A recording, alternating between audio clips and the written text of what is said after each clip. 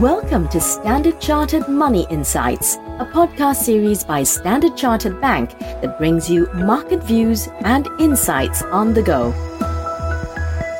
Welcome to Cut to the Chase. Today is Thursday, the 18th of May. I'm Daniel Lam, your host for the podcast. Now, we've been speaking about SAFE very much, which is our central strategy for the year, that we overweight fixed income over equities. But what we haven't been doing so much is to dig deeper into the specific areas of fixed income that you should be focusing upon. So let's do that today. Now, within bonds, we're overweight Asia dollar bonds and DMIG government bonds.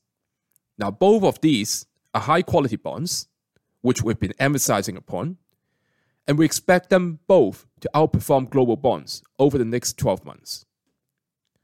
However, there are some differences between them. So let's look at DMIG government bonds first. Now, they are traditionally regarded as a safe haven bond asset class, where default risk is expected to be close to zero. Now, although the nominal yield on offer is the lowest amongst all the bond asset classes, which is at 3%, expected returns are likely to be higher in a recessionary scenario. US yields tend to peak not far from the Fed policy rate peak, which is why we expect DMIG government bonds to outperform most other assets at this stage of the economic cycle. Now, Asia dollar bonds are undoubtedly higher on the risk spectrum, given they expose investors to credit risk on top of interest rate risk. As such, these bonds offer a yield at around 6.3%, which is at a 3% premium over risk-free government bond yields. We believe this premium is attractive and sufficient as a buffer for potential market volatility. Now, the other key difference to note is that when compared with DMIG government bonds, Asian dollar bonds have lower sensitivity to interest rate changes. So why is that?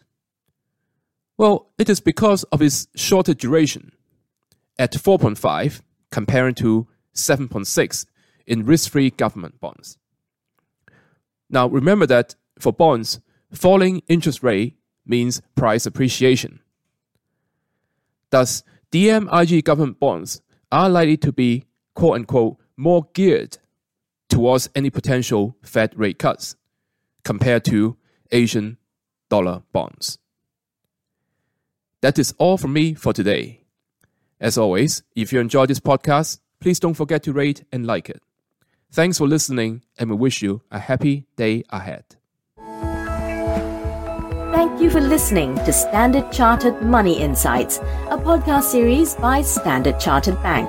For more details on the latest market insights, subscribe to Standard Chartered Money Insights.